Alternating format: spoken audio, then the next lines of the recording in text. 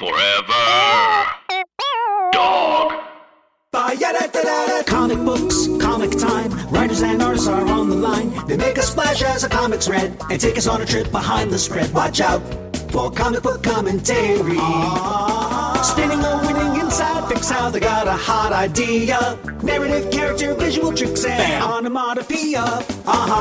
It's comic book commentary. Hey everybody, this is Kelly Thompson, and I'm here to talk to you about Sabrina the Teenage Witch #1. And I already did this whole thing once, and screwed something up and didn't record anything, so that's always a good time. Special shout out and thank you to Ben Blacker, as always, for having me on comic book commentary. I really enjoy doing these. I hope you guys enjoy them too. The second I start talking, my cat, I don't know, does he think I'm communicating with him? We don't know. But now he's crawling all over me, which makes it harder to look at these comic book pages. But we're gonna try our best. Can you lie down, Monarch? So first things first is a sort of diatribe about opening sort of in media res and then flashing back, which anyone who's a fan of my work or has read my work knows I'm a pretty big fan of that. I like to open with action. As a reader, there's nothing more off-putting to me, and I hate to admit this, but it's so true. There's nothing more off-putting than opening a comic and the first page doesn't look exciting and has a million word balloons or captions on it. As a writer, you'd think I'd be immune to that, or I'd think it's great because I'm like, oh, look at all these great words. No, I hate it. I hate it. So I try not to do it myself. Sometimes it happens, and you can't avoid it, and sometimes it's the right decision. But I do lean away from that. And I am a fan of starting with an inciting incident and then working my way backwards if it makes sense for the narrative. I would caution anyone who's a fan or a writer who's working on their craft to not do that just arbitrarily. There's really got to be a reason for it. In the case of Sabrina, it's because we're starting basically with spell number 5, and then we're flashing back in time to spell number 1. So you can see how that day unfolded, that she ended up doing 5 spells in a day, and what they mean. And by the time we get to the end of the issue, hopefully it makes sense why we did that. Another thing I'm a big fan of, which you see me doing here right away, and you see Veronica very nicely indulging me, and I've just realized I didn't give the credits. I'm sorry. I wrote this. Veronica Fish and Andy Fish did the incredible art. Jack Morelli lettered it. Our editors were Alex Segura and Jamie Lee Rotante. We had a really great team, I have to say. Main cover is Veronica Fish. For this first issue, we also had Stephanie Buscema doing a variant, Adam Hughes doing a variant, Victor Ibanez, and Sandra Lands. Anyway, so Veronica very nicely indulged something I really like to do, which is to start with a very structured page, in this case a 9-panel grid, which I love because it's got some real classic comic booky roots. That's a very familiar layout. And then I like on that page turn to get something that really opens up and that feels very different than a grid. Sometimes that's a big double page spread, or we actually considered doing this as a double page spread, but and it sort of is in a way. You'll notice that how Veronica approached it, which is quite clever, is that even though there's a panel break so that your eye goes down instead of across, technically the room sort of continues across the double page spread, which could get you in trouble. It's a bit of a dangerous game to play because on that page 2, you have to read down instead of across, or it's not going to make as much sense. But I think what she did on the top tier of panel 2, breaking that the way she did, that's all you need to force the eye to go down instead of over. But you still get this really expansive, beautiful look into Sabrina's room, which is filled with all these wonderful details, filled with sunlight and sort of plants. You get this tie to nature, sort of old school records and things. It's great. It's a great look at sort of a teenage girl's bedroom, and you learn a lot about what Sabrina's about from Go. I also want to point out that I love the way Veronica did the house.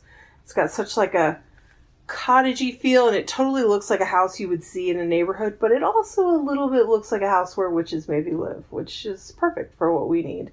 I think Veronica said this was based a little bit on a house she actually has seen in life and knows and really likes, which is always fun. So we get Salem right away. Of course we do. Cats are the best. It's cats that talk, or even better. I wish my cats would talk to me. I mean, that's one of those wishes that, like, you make it and then you really regret it because they, like, never shut up or something. But I do wish they would tell me what they're thinking, at least from time to time. One of my favorite panels of this whole book, one of my favorite panels that isn't Salem being saucy, is this last panel on page 3, which is just Sabrina putting on this headband. And I don't know, I just love it. Something about the gesture and the expression and the simplicity of it. I don't know, I just love it. It's also such a classic look for Sabrina, that headband. Like, it's so iconic that it's sort of cool that we really take a moment to get it in there. So page 4 is a really important page because it's our first spell. But before we get to that, I want to say that this white hair, blonde hair thing is such a funny aspect, because when Veronica was first doing her sketches and things, she did Sabrina with the pale blonde hair. And I was like, oh man, we really got to go with the white hair. The white hair is so iconic. It's so cool. Can we please do the white hair? And nobody fought me on it. Everyone was like, yeah, absolutely. And then when I was writing the first issue, I realized there was this really great opportunity to show even badass, iconic white hair in high school that would mark you as an outsider. And so, of course, Sabrina wouldn't be super happy about that. Can you please stop with the licking? I hope you guys can't hear this on the recording. It's just the sound of me, and underneath it all is just the sound of a cat licking its fur for an hour. That would be great. So we wrote it in. We wrote it into the narrative, and I'm really happy with how it turned out. And without doing a huge spoiler, I hope it's going to sort of pay off in an interesting way too. So we get this first look at what it's going to look like when Sabrina does spells. Veronica brought something really great to this. I called it out that I wanted special text and I wanted a special caption, and I thought we should do the coloring different and maybe different panel borders. But, you know, as usual, those are all just sort of suggestions of things I think we should do. And Veronica really honed in on how that could look and feel. And she brought a real sort of anime vibe to it that I think is sort of really perfect. The coloring especially, I love. So we get this Sabrina doing a spell, and we sort of establish that, yes, it's going to be sort of a rhyming spelling thing we're going to do, much to my chagrin, because sometimes it's hard to come up with what those spells should be.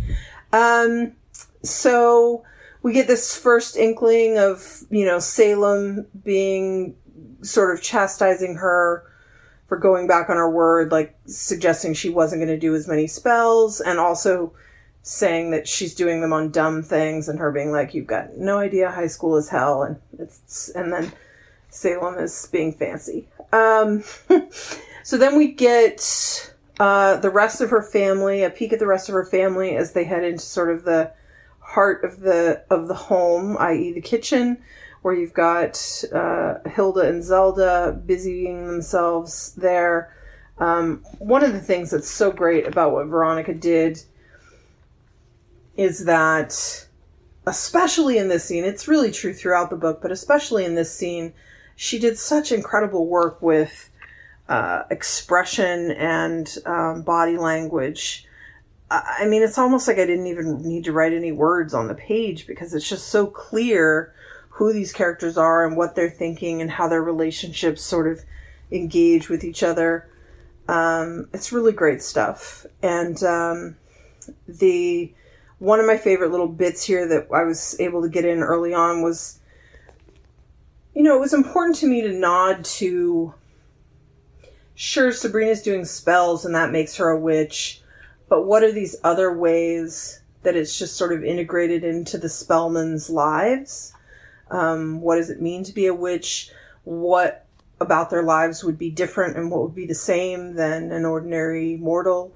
And so one of these things was this idea of Zelda, who is not particularly soft and fuzzy or really a homemaker either. Her making this drink that's got sort of, things that have certain properties in it. So she mentions that she made her juice, and special today was cinnamon for extra protection and love. So just little things like that I think help flesh out the world in small ways. Of course, nothing is as good as Hilda's gagging face in the next panel. And then handing Sabrina a secret Pop-Tart. And I think we can all relate to secret Pop-Tarts and how great they are. So then you get a bit here with Hilda and Sabrina sort of connecting, but it's really more about Sabrina sort of talking to herself, and we can see the things she's nervous about in this new town and this new school and the ways she's going to try to be better. And then it's like smash cut to school and, hey, things aren't better. She's immediately sort of not assaulted, but accosted by a mean girl.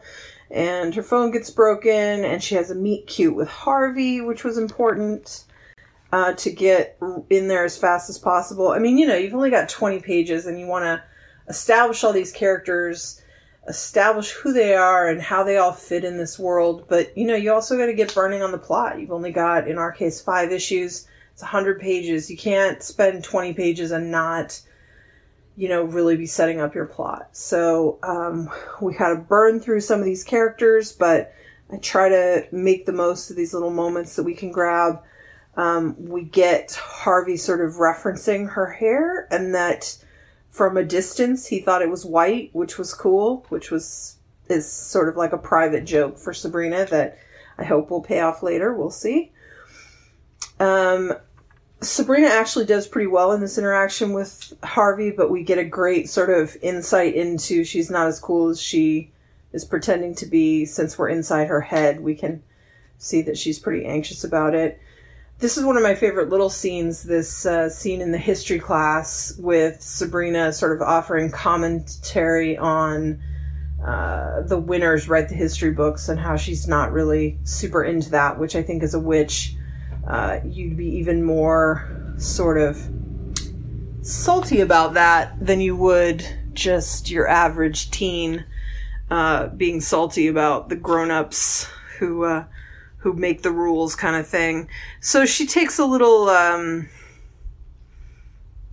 maybe ill-advised spell here where she sort of fixes the book and turns it more to truth. And that's a little bit of a risky thing for us to do, because that's a pretty wide-ranging spell that you would change people's history books, not just your own, but others.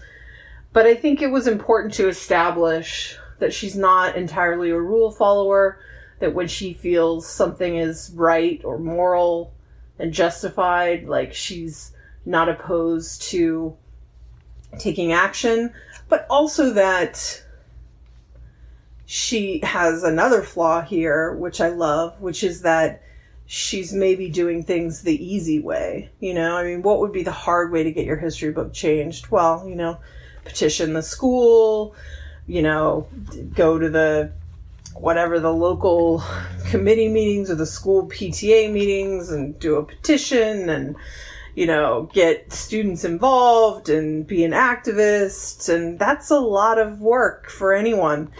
So instead she just uses magic. But that easy way out, is that going to backfire? I think that's important to set up early on. So then we see Jessa, who we've not met yet, but who Sabrina is witnessing being sort of yelled at by the girl who already bullied her. And she sort of sets her mind to, this girl's a bully. I haven't done anything about it yet, but I'm considering her on a 3 strikes situation. And this is 2. So if she keeps acting out, I'm going to have to do something about it. And then she gets her second meet cute, which, goes Sabrina. 2 meet cutes in a day. It's pretty good. This far less, Harvey's very sort of classic, traditional football sport jock type. And this guy, Ren, with an R, not a W, not Footloose, although maybe that's the influence, maybe. Ren is a little more dangerous looking, a little more rebellious, a little more alternative, and they have sort of a fun time talking about apples. I won't spoil it for you, but it's riveting, the apple talk. And then we get Sabrina doing spell number 3 of the day. She's really burning through these, isn't she? This one is just a sort of little cute thing that shows sort of her sense of playfulness and fun. I think less ramifications probably to this one. So then we get the classic horrible mandatory physical education class, but it's Sabrina's chance to see Jessa again, and they sort of bond, and then Radka steps in and harasses Jessa again, and sort of Sabrina by proxy or by proximity.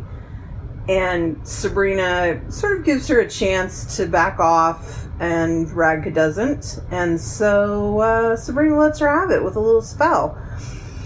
And this one's really important because she does sort of a very typical, basically for Radka to trip and fall and be embarrassed. But she also layers in this idea about that Radka won't be able to hide her true nature, her true self, which in Sabrina's mind is, you're a bad person, but you're popular, but I want people to see that you're a bad person. Now, she's doing that with good intentions, but the fact is, Radka's not particularly hiding who she is, as far as we know. She's being pretty blatant about her bad behavior, so this spell maybe isn't going to go the way Sabrina thinks it will, but we're going to find out. So just stay tuned. So Radka does trip and fall, and she's real mad about it. And so then we get a flip to the principal's office. Outside the principal's office, Sabrina and Jessa sitting there sort of bonding. And Veronica did this fantastic, remember you have a pal in Principal poster in the hallway, which is great. And so yeah, then we've got Radka sort of refusing to do detention. Jessa and Sabrina agreeing to it. Of course they do. They're good girls. Oh, we also get the reveal in this scene that Ren and Radka are brother and sister, which is unfortunate for Sabrina because she doesn't really want to be dating a guy who's got a horrible sister. And maybe what does that say about him? So we skip past detention because, nobody wants to be in detention, let alone read about it. And I'd much rather have us reading about and Veronica drawing creepy woods outside of a high school. So they're walking home in the light of the full moon, and there's this Wendigo, and now we know we're beginning to sync back up with page 1. They get attacked. Sabrina gets this cut on her arm that we saw on page 1, and page 19 basically syncs up with page 1. where Sabrina's trying to do a spell, but she can't quite manage it. And before she finishes the spell, she realizes something's happening, and the Wendigo basically comes apart, and she sees what it really is, which is Radka and Ren somehow are the Wendigo from the opening page. And she realizes that her spell number 4, that was about revealing your true self, has inadvertently revealed the true self of the Wendigo. And I think that's a little clever little bit of a twist. It's just enough of a subversion on your typical monster horror thing that I think it's fun and works, and gives you a slight, it's not like a huge twist, but it's just like, oh, okay, I'm into that. What does that mean? What's the mystery here? Who's this going to be? What are these two doing? Did they do this to themselves? Has this been done to them? What's the deal? So, we get to set up our little mystery here. We've got some important players on the field who we don't know that well yet. Sabrina doesn't know them that well yet. And I think it sets the stakes quite nicely for what she's maybe going to inhabit in this very strange town. Or encounter in this very strange town, I should say. And so that's it. That's our first issue. I think Veronica and Andy really hit it out of the park. I was always excited to come on to Sabrina. She's a super iconic character. And even though I act like the X-Men were my entry to comics all the time, in truth, it's Archie Comics. Because while the X-Men were my introduction to sort of the world of monthly comics and getting floppies and going to the comic book store, and certainly my introduction to superheroes really in comics, the truth is I was sort of indoctrinated into the format of comics, into the medium, by reading all the Archie digests that I used to be able to get at the grocery store before I knew comic stores were a thing, or maybe before they were a thing. I'm dating myself now. And so it's really great to be able to be a part of that incredible history and something that was so important to me, especially as a kid, to be able to bring something new to Sabrina while also sort of, I don't know, doubling down on all the really great stuff that's come before. We're a little bit of a strange book in the sense that Chilling Adventures of Sabrina is an incredible book, very dark, and has spawned a similarly dark, but not quite as dark, TV show that's obviously a big hit. And we're existing in a strange little pocket where we're sort of not quite either of those things. We're a little bit more of a sort of Buffy-esque vibe. So I would say we're even lighter than the show. I haven't seen all the episodes, but the show episodes that I've seen, I'd say we're even lighter than that. But it's still a high school horror book. That's the foundations. I mean, I think for most stories about witches in high school, there's going to be a horror element, in the best possible way. So yeah, well, the other thing I was going to say was that I was always excited to come on, and I always knew it could be a great book, but it was thanks to Veronica and Andy's really incredible work that I realized we were going to have something really special. When they started turning in their first layouts for the issue, I just really knew we had something. And that doesn't always happen. Even when you have great collaborators, you aren't always a fit together, or the style isn't always quite a fit for the project. You know, it's amazing how hard that is to put together just the right people for the right project at the right time, everything. And when I saw those first layouts, I was like, yes, this is going to be so great. So I'm really excited, and I hope you guys are too. I hope everyone loved it. Thanks for tuning in. I'm sorry if I rushed this, but I'm crazy busy and I had to do it all over again. Anyway, thanks for tuning in. Thanks to Ben Blacker for having me, and keep reading, guys. Bye. Forever. Dog. This has been a Forever Dog production. Executive produced by Brett Boehm, Joe Cilio, and Alex Ramsey. For more original podcasts, please visit foreverdogpodcasts.com and subscribe to our shows on Apple Podcasts, Spotify, or wherever you get your podcasts. Keep up with the latest Forever Dog news by following us on Twitter and Instagram @Forever